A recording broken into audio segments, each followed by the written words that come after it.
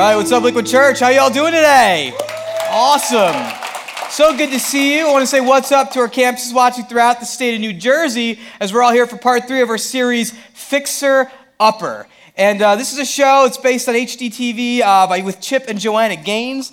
And I remember when Pastor Tim said to me, Nathan, we're going to be doing a series, we're going to theme it after the show, Fixer Upper. And I said, that's awesome. And then I go, what's Fixer Upper? Because, I'm not a handy guy. I don't even know if this belt is on the right way. Is it? I don't know. Actually, wait a minute. Oh, this is so much nicer. It's like the weight's equally distributed. Yeah, so, I was like, Tim, I don't know what Fixer Upper is. I mean, my Netflix queue is filled with Marvel Comics TV shows and shark documentaries. Like, that's all that I feed myself with. And he's like, well, it's the show about this couple, Chip and Joanna Gaines. He's the construction muscle. She does all the interior design. And so he said, here's your homework. I want you to watch some episodes, go on YouTube, look at some clips. Let me tell you something, guys. I love this show. This is awesome. I love the chemistry between Chip and Joanna and their kids and kind of their whole vibe. Let me tell you this. After seeing Chip, work on some of his projects, it gives a guy like me hope that maybe, just maybe, there is some handiness deep, deep within my soul, deep, deep within my soul, that I can eventually bring to the surface. Let me show you a quick clip so you can kind of get a sense of their chemistry and kind of how the show runs. Let's just watch this real quick. Woo-hoo-hoo-hoo. This is definitely where you keep the dead people. Jojo, watch this. This is what I tried to do the other day, but unsuccessfully. Your ankles are too weak for that. Oh. Okay, hold on. Really? You have weak ankles. Listen to me, that looks a lot farther than it is, but it's not. It's only like 2 or 3 feet. It's an optical illusion. Chip. Watch this. Oh. Ow! Someone get on him. Oh. I'm okay. That was further than it looked. And man, I fell and landed like a ton of bricks, and then there was a little hill underneath the house, and I rolled down that. Oh, gosh. I'm thinking, I know how to fall down a hole. I can fix up houses, yeah. So this is a great show, just love the chemistry, and it actually inspired me that, maybe I could get involved in a fixer-upper. In fact, some friends of ours who go to the Mountainside campus actually bought a fixer-upper. So we went over there. I met up there with Pastor Scott, who is the campus pastor over there, and we started kind of helping out. I actually brought a wrecking crew of my own. I brought my family. And I was inspired by the Gaineses, and my kids really got super intense into this. Child labor is not an issue in New Jersey, let me tell you. And so they just started going at it, and we're ripping out carpet, we're spackling walls. And I'll tell you, there is something satisfying. We started out with these carpets, we pulled them out, and there was this beautiful hard floor underneath. And there is something really satisfying about a home improvement project, right? You start and then you finish, and there's some progress, and it ends up being a really neat thing. But this series isn't about home improvement. It's actually about life improvement, which often doesn't seem as linear, and sometimes you can make a lot of strides forward, but you can't really tell, but you just got to keep going. And that's why one of the questions we've been asking throughout this series is, what's broken in your world that needs fixing? What's broken in your world that needs fixing? And you guys have told us, and I'm telling you, we have thousands and thousands of these cards from all across our campuses throughout the state of New Jersey. Some of you guys even took these home and prayed about it and then sent them in the mail. And I just want to say thank you so much for being so honest and so raw about some of the things that you're praying through, some of the things that you want to see rebuilt in your life. In fact, we got a great example right here. This person says, I'm praying that my health, which has deteriorated as a result of poor eating habits, I want to change. What a great prayer request. And here's another one about anxiety. It says, anxiety overtakes me and has paralyzed me from acting on an important decision. I need help. And so we've been praying for these requests as they've come in. And here's one more. Finances. Rent, student loans, a wedding, unexpected health costs. And as we have kind of been looking through these cards, one of the things we realize is these are really, really serious. And I just want to say, on behalf of everyone on our team, how thankful we are that you're willing to trust us with some of the most vulnerable places of your life, the areas of deep brokenness. And I just have to tell you this, that each and every one of your cards, we've read through. Each and every one of your cards, we've been praying for. And as a church, we're praying for you for the next 52 days that we would see breakthrough in some of those areas. But let's be honest, some of those areas we're like, how do we start to make strides in them? If you're in debt up to your eyeballs, how do you start to dig your way out of it? If you're struggling to rebuild your marriage or maybe a relationship with a child that's kind of frayed, how do you start? How do you begin all that? And we have a God who wants to partner with us in rebuilding the broken places of our lives, amen?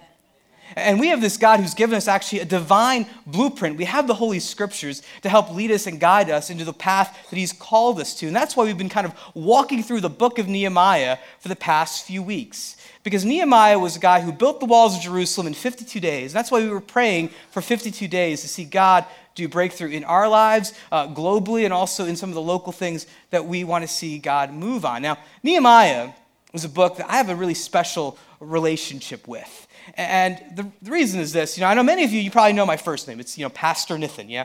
But some of you, the chosen few, even know my last name, right? Pastor Nithin Thompson. Now, some of you are like, Indian first name, English last name, what's going on there? That's a different sermon. Now, my middle name is Pastor Nehemiah Thompson. Now you're like, Indian first name, Hebrew middle name, English? What's going on? People, I'm bringing everyone together. That's how I roll. We're all coming together, folks, for the sake of Jesus. That's what we do.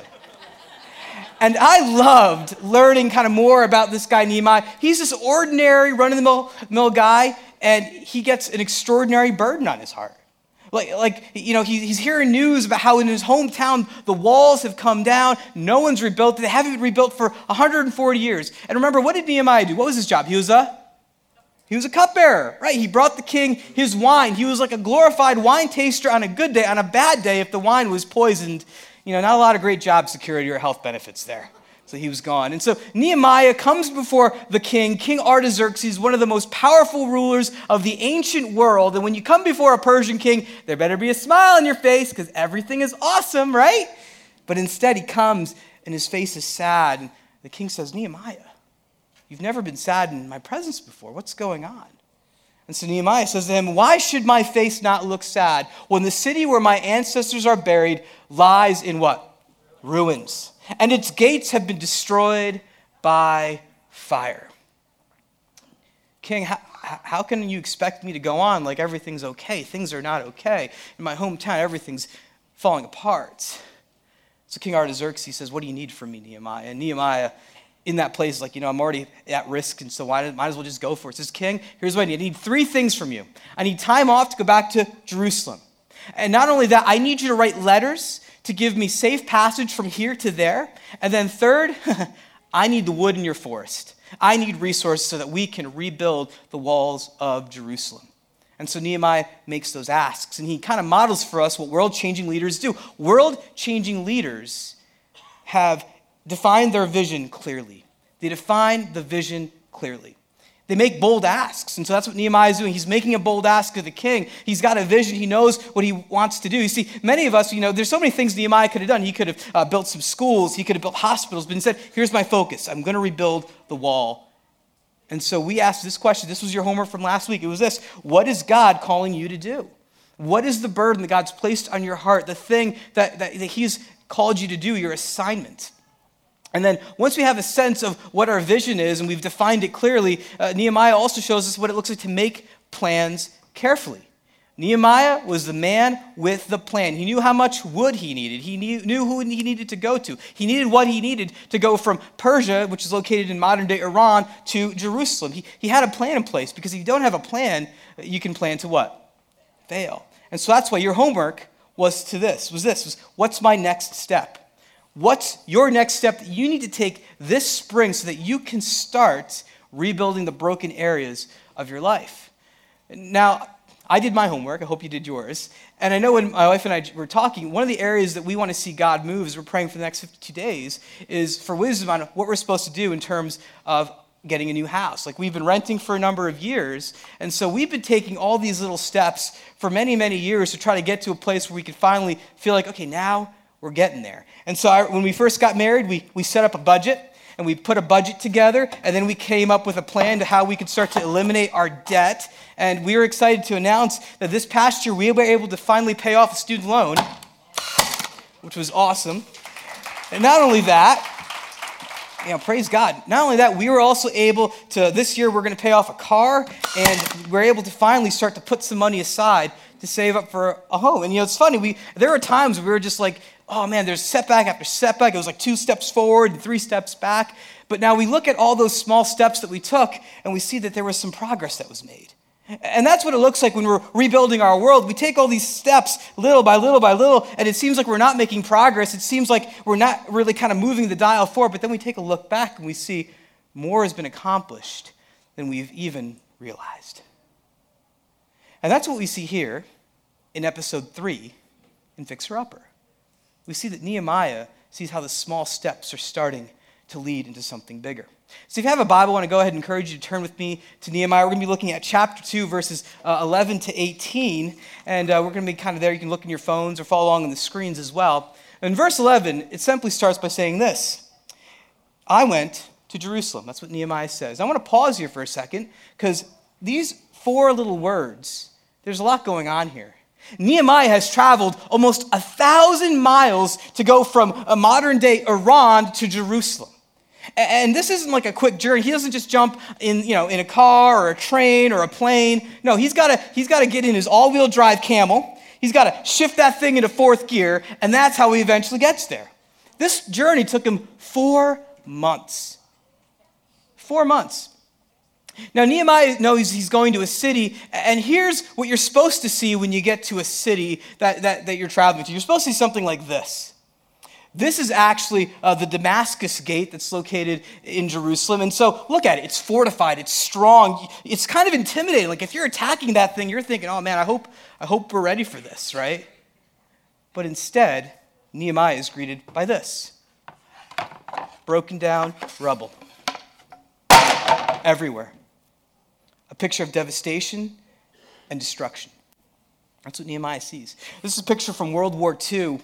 And you see the rubble just kind of heaped on top of it. People are kind of in there looking for bodies. That's actually what Nehemiah came to. Heaps and heaps of brokenness and rubble.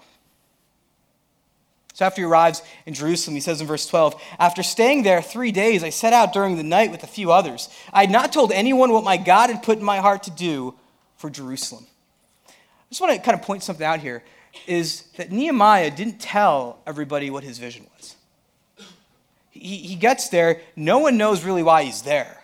But he hasn't told anybody what his vision is. I think there's something there that we can learn. Be selective about who you share your vision with at first. Be very selective. Because some people, you'll share your vision with them, they'll get excited, they'll come around you, they'll encourage you, and they'll get your back. But for other people, they actually might derail and start to dismantle your vision. See, Nehemiah's only shared it with a couple guys. He said, guys, here's what I see, here's my vision. And they're with him. And so they're with Nehemiah as he starts to explore the wall, as he starts to kind of see what's going on there. And in fact, we're going to take a walk with Nehemiah as he starts to inspect the wall. Starting in verse 13, you can go ahead and see at the screens. We'll kind of walk with Nehemiah in his journey. It says this: by night I went through the valley gate toward the jackal well and the dung gate, examining the walls of Jerusalem, which had been broken down, and its gates, which had been destroyed by fire.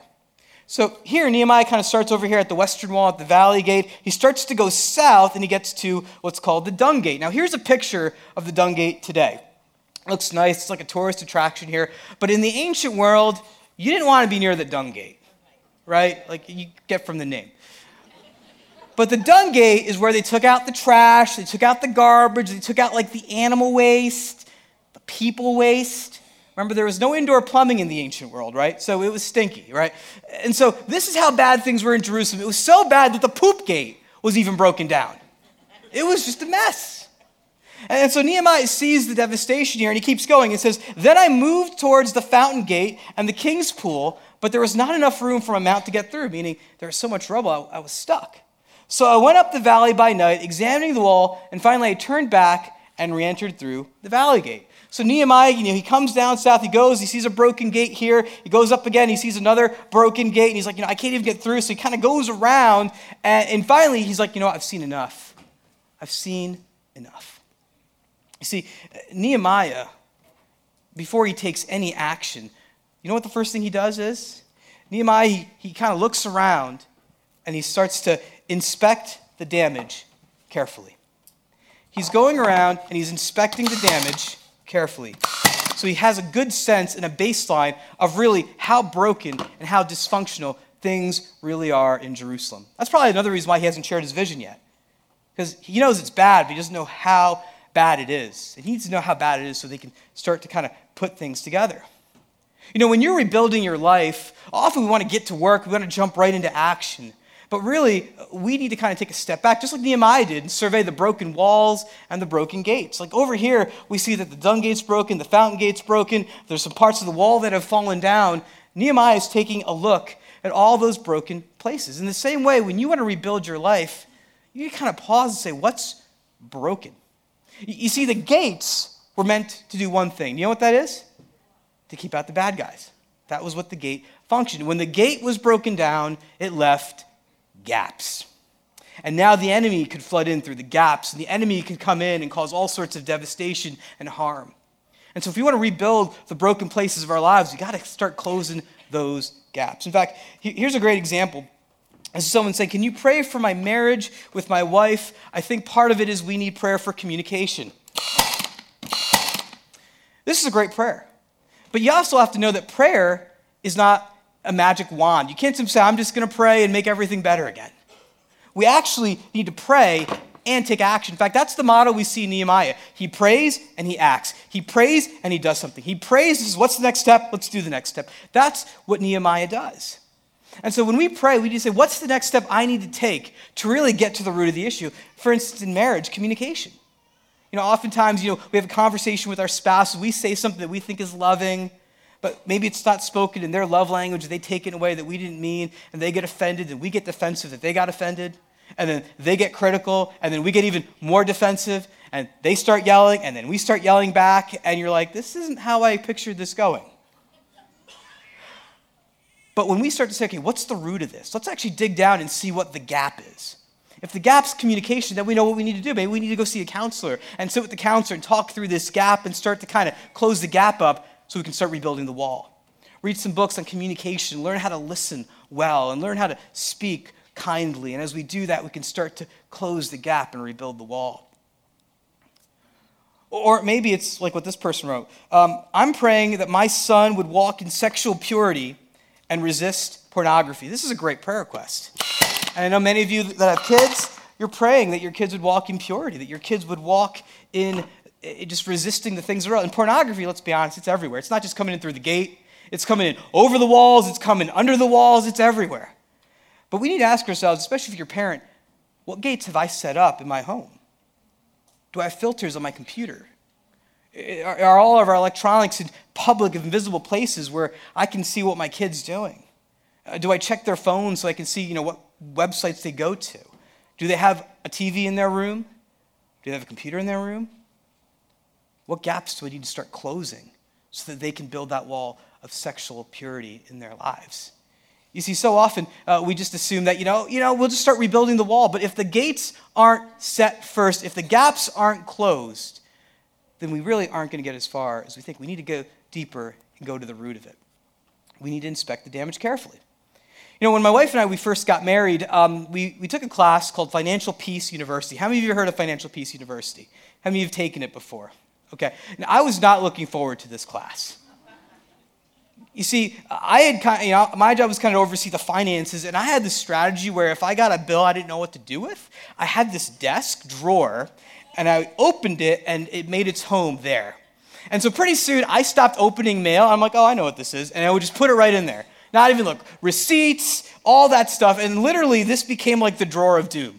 Like, this is where I'd put all this stuff. This is where it lived, and that was fine. Like, I would start to avoid it. Like, I'd see the drawer, and I'm going to walk around it. I was like, oh. And so that's kind of how we did it. That's how I did it. And so eventually, we're taking Financial Peace University, and Dave Ramsey's talking. He's getting amped up. He's talking about gazelle intensity. He's talking about you need the nerd to kind of start doing the budget. You have the free spirit that tells you how to spend it. So I'm kind of listening to all this, and my wife and I are looking at each other like, oh, I think we need to open up the drawer of doom. I go, can you do it? She's like, no, you're the nerd. You're doing it. Okay. So I put it on my calendar. Okay, this is the day the Lord has made. let us despair as we draw nearer to it.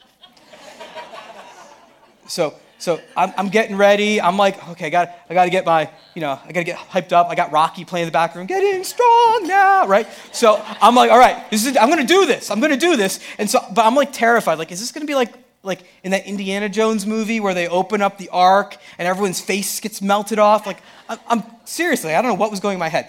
And so finally, I open the drawer, little by little, turning my face away. Okay, nothing's melting, okay? And so finally, I dig my hands down deep and I pull up this monument to my ignorance.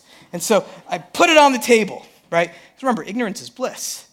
And then I start to do the work. I start to go through each envelope and I open them up and I start to put piles. Here are the bills and here are the utilities and here are the loans and here's this stuff and that stuff and here are the receipts. And pretty soon, my wife comes in, she goes, how bad is it? And I was like, it's not as bad as I thought. Like, it turned out, these were just this is the stuff, we've got some work to do. But, all these other letters, like this pile, those were just late notices. Like, it wasn't as bad as we thought, But, there's something, where we don't want to do that. But when we start to actually go through the rubble and start to inspect the damage, we start to realize that, maybe it's not as bad as we thought. Because one of the things that Nehemiah did is he's inspecting the wall and he's climbing through the rubble and he's seeing what's going on there. One of the things Nehemiah is also seeing is this part of the wall is strong. This part of the wall is solid. This part of the wall is still standing. We can build on that.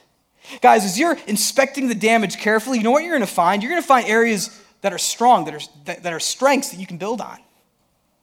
I really thought that we were going to struggle in our marriage, but then we've got these great family members and we have these great friends that are all around us, that are encouraging us and praying for us and cheerleading for us, that are there.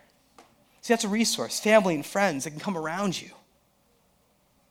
Or, we were struggling with debt and all this stuff, but then finally, our church had this program called Financial Peace University with people to mentor us, and we started to dig out slowly, little by little, and the momentum grew.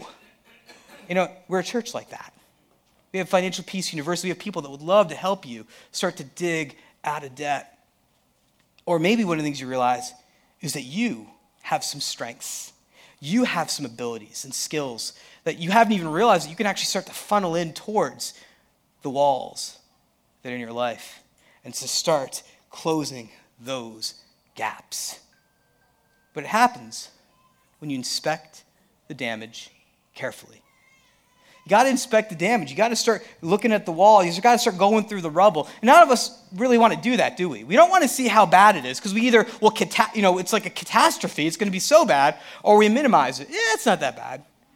But when we can come to a place where we're like, all right, this is what it is, we can start going from there. And that's where we start to see God do some incredible things when we can acknowledge reality as reality. Now, Nehemiah, so far, this has all been secret, right? This has all been under the cover of night, very cloak and dagger. And so finally, Nehemiah is thinking, all right, we've really kept this a secret. We've kept this a secret from the officials who did not know where I'd gone or what I was doing. And because as of yet, I had said nothing to the Jews or the priests or nobles or officials or any others who would be doing the work.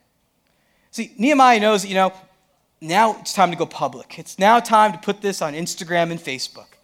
So he calls an ancient press conference. He starts to invite everybody up here, and he starts to tell them this in verse 17. He says, you see the trouble we are in? Jerusalem lies in ruins. Its gates have been burned with fire. Now, you got to see this here. So Nehemiah is talking to people who had lived in Jerusalem all their lives.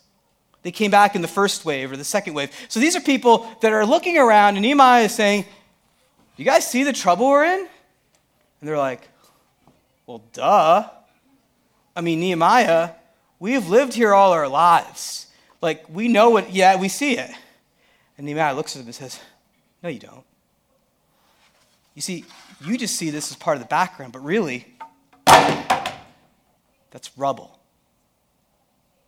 You live and you've gotten comfortable with the destruction all around you. At first, when this all happened, it was like a 4-alarm fire. We got to get this out. We've got to rebuild. And then these are all ashes. That's how it is. And now, it's the background. It's how it's always been. And they have kids, and their kids are like, yeah, that pile's always been there. They're taking out the trimmer. They're trimming around it, right? Because it's always been like that. It's always been like that. And Nehemiah's saying, it has not always been like that. It is not okay that it's like that. And you guys have to see it that way. And this is the danger we all have when we're rebuilding our lives. We've normalized the dysfunction that we've lived in.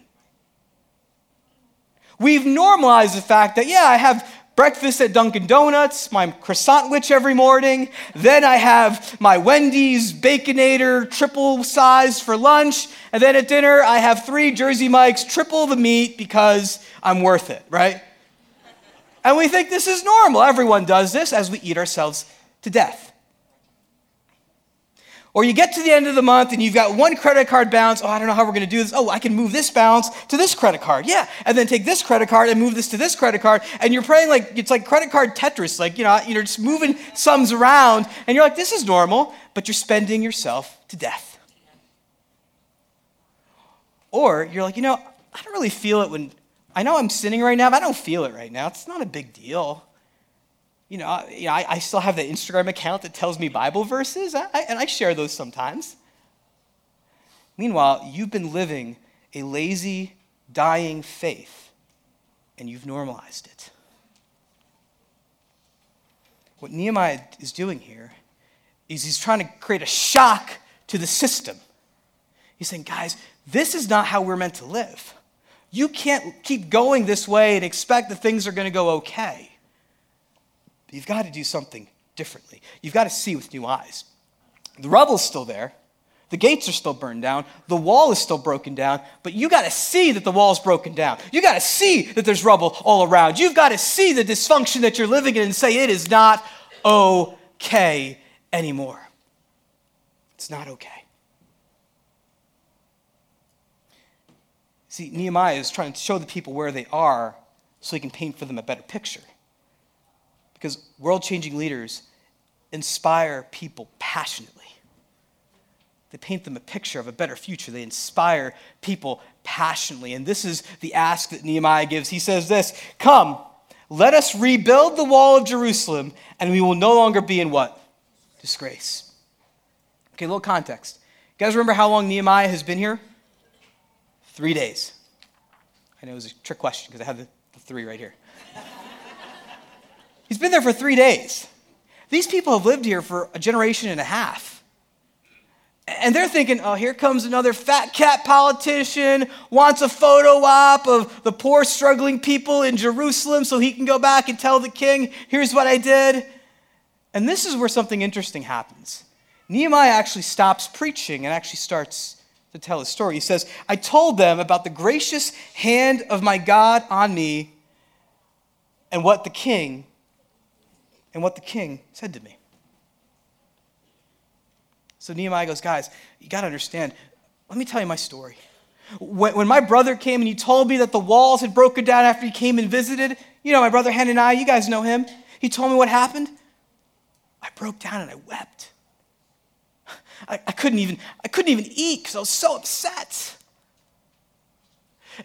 And then I went before, and I was praying for 4 months, and then I went before the king. And guys, you know what it's like. You can't be sad before the king, but I was so upset. It literally had been tearing me apart. And I said to the king, on behalf of you, King, we need you to help us. King, we need you to give me time off. I need you to give me letters to the governor, and I need you to give me the timber in your forest, King, because these people are suffering.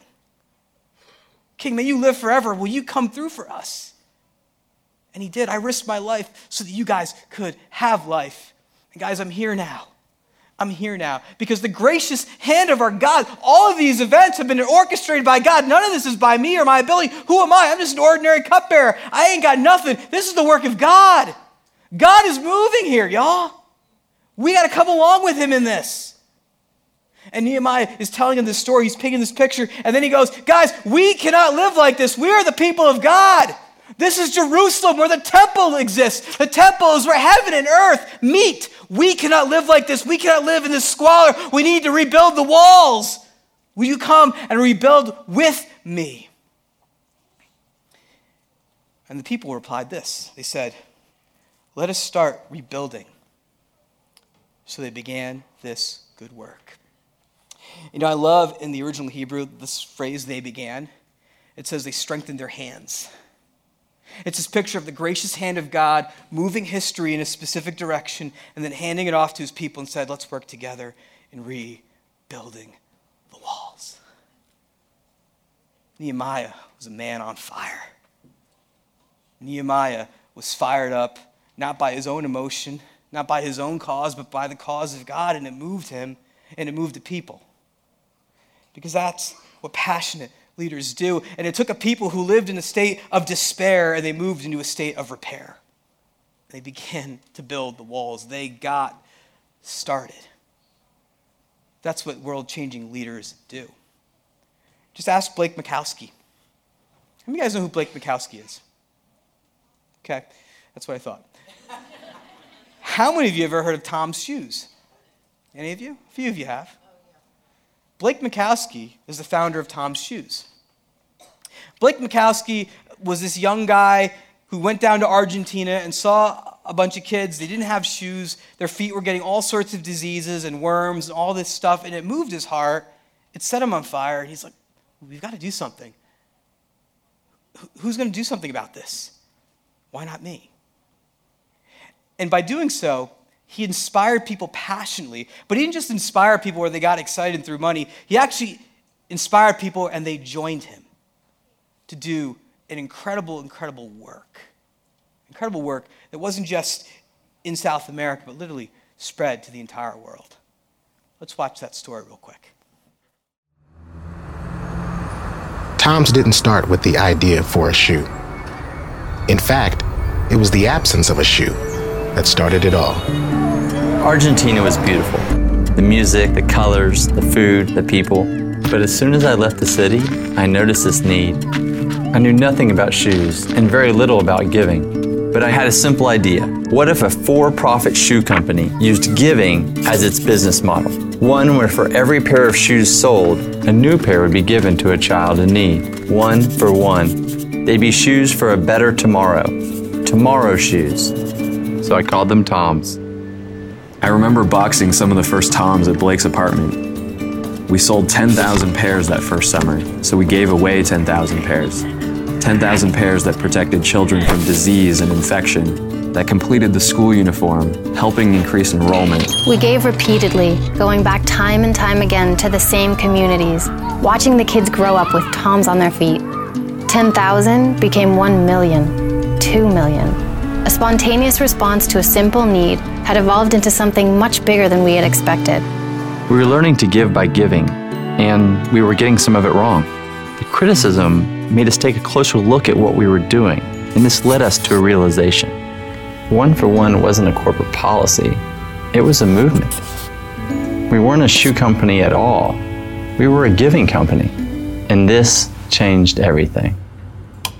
I was hired to grow the giving department. Now we have an entire team of people devoted to learning how to give better, to take feedback we had received, and to do more. We designed new giving products, winter boots for colder climates, sneakers for play in our city streets. We evolved from just providing aid to supporting economic development. We partnered with factories in Kenya, India, Ethiopia, hired artists to hand paint shoes in Haiti, and made a commitment to produce 1/3 of our giving shoes in local markets. We work with local NGOs to deliver shoes right up to the last mile. But we saw that the communities needed more. They needed wells, prenatal care. There was malnutrition, devastating diseases caused by shoelessness. So we dedicated a percentage of our sales to help and took on podoconiosis as a personal cause, funding clinics devoted to eradicating the disease. It's inspiring. It's so inspiring to see what one man's vision could lead to. But for me, it's not just the vision that's so powerful, it's how he brought people in. You know, to this day, right now, 60 million pairs of shoes have been sold by Toms. That means 60 million shoes have been given away all over the world. But you know, Blake Mikowski couldn't do that all by himself. he inspired people and he asked them to join him. It started out with a handful of interns and a guy that made his own shoes in South America. And then it led to this global movement where they don't just do shoes, now they do glasses, now they do health clinics, and they do community development. But it started when this guy named Blake got so passionate about something and he saw a need and he got so fired up, he literally, like Nehemiah, was set on fire and he asked people to join his cause. You know, I love this quote. It's often attributed to John Wesley. No one knows who really said it, though. It says this: light yourself on fire and the people will come for miles to watch you burn. People respond to passion. Passion moves people to action. And so when we are able to be people of passion, it moves. Nehemiah was a man of passion. He lit himself on fire, and this pagan, anti-God king said, Nehemiah, I'm on your team. Nehemiah, I'm on your side. I'm joining you in your cause. So let me ask you this question. Who supports your passion? Who supports your passion? Who are the people that you are inspiring and that you're asking to join you in your cause? The people that are praying with you, that are maybe asking you challenging questions, the people that are encouraging you, the people that are resourcing you. Maybe they're coming alongside of you and cheerleading for your marriage as you fight for your marriage, or as you're fighting through your debt and your finances, or as you're kind of building your career back up. Who are those people that are coming around you to support your passion? Because that's what moves us to action. Who inspires you to do that? I know that for me, Liquid Church inspires me. Always has. In fact, I remember being a 21-year-old kid, hearing about some young adult service at this church called Millington Baptist. And I thought, maybe I'll go meet girls there, so I'll go. I'm glad I didn't. Very glad I didn't. But I went there and I'm like, the room is dark, there's candles, they're gonna light something on fire. There's a fog machine. And then this dude with this big hair comes up. He starts preaching, and it's 3 hours and he's still preaching. But let me tell you something, I loved every second of it. I loved it. And I remember leaving, I think the first time I came there going, wow, that was amazing. God's hand is on this place. I wonder what's gonna happen to this. I wonder if this is going to be around another year or two. I wonder if I get to be a part of this one day. And over 13 years later, I'm here. Man, that's like a move of God. That is the gracious hand of God moving. Amen. And so we are all here together. We don't go to Liquid Church. We are Liquid Church. You all understand that, right? We are the church of Jesus Christ. And so I'm excited as we are on this precipice of this new phase, as we're going into this new building. As exciting as it is, it's not about the building, right? You know that, right? But it's about the people.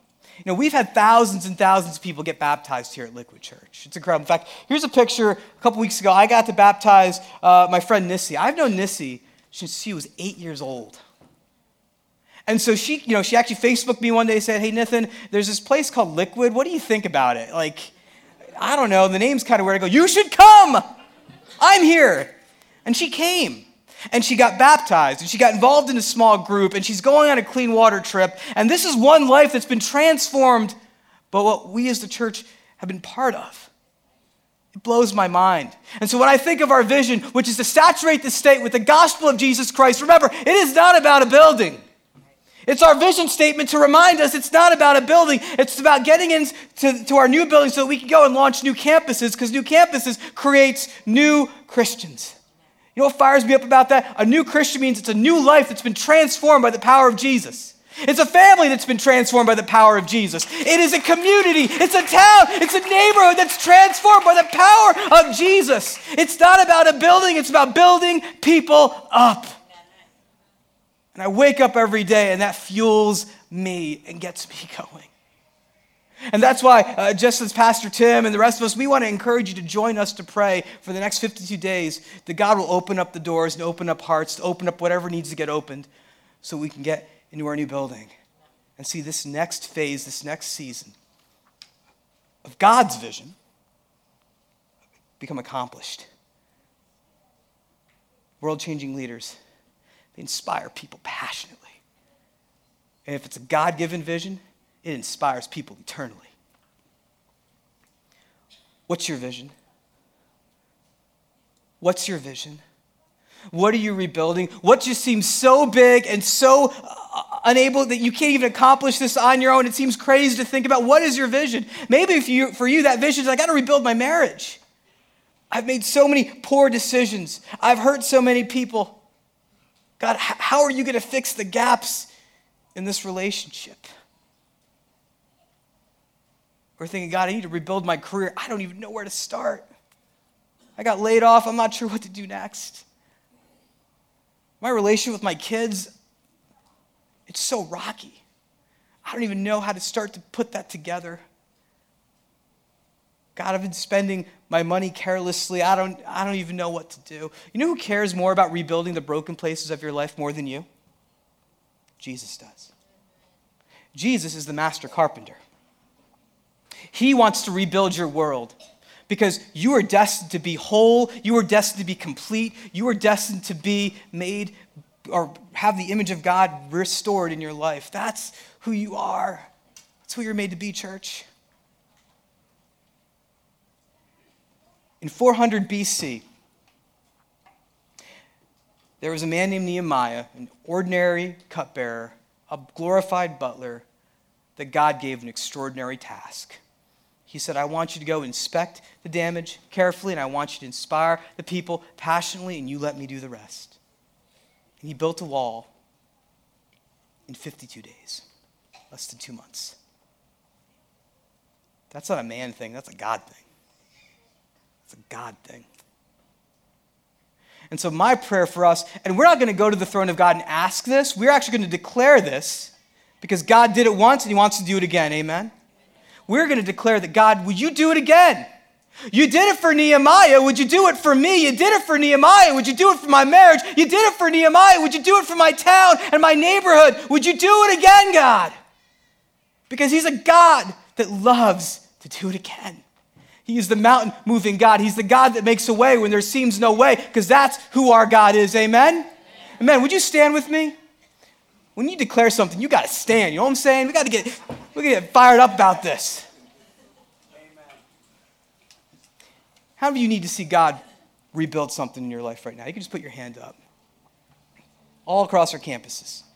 You need to see God rebuild broken things. Spirit of God, we invite you to come. Lord, we can't rebuild anything on our own.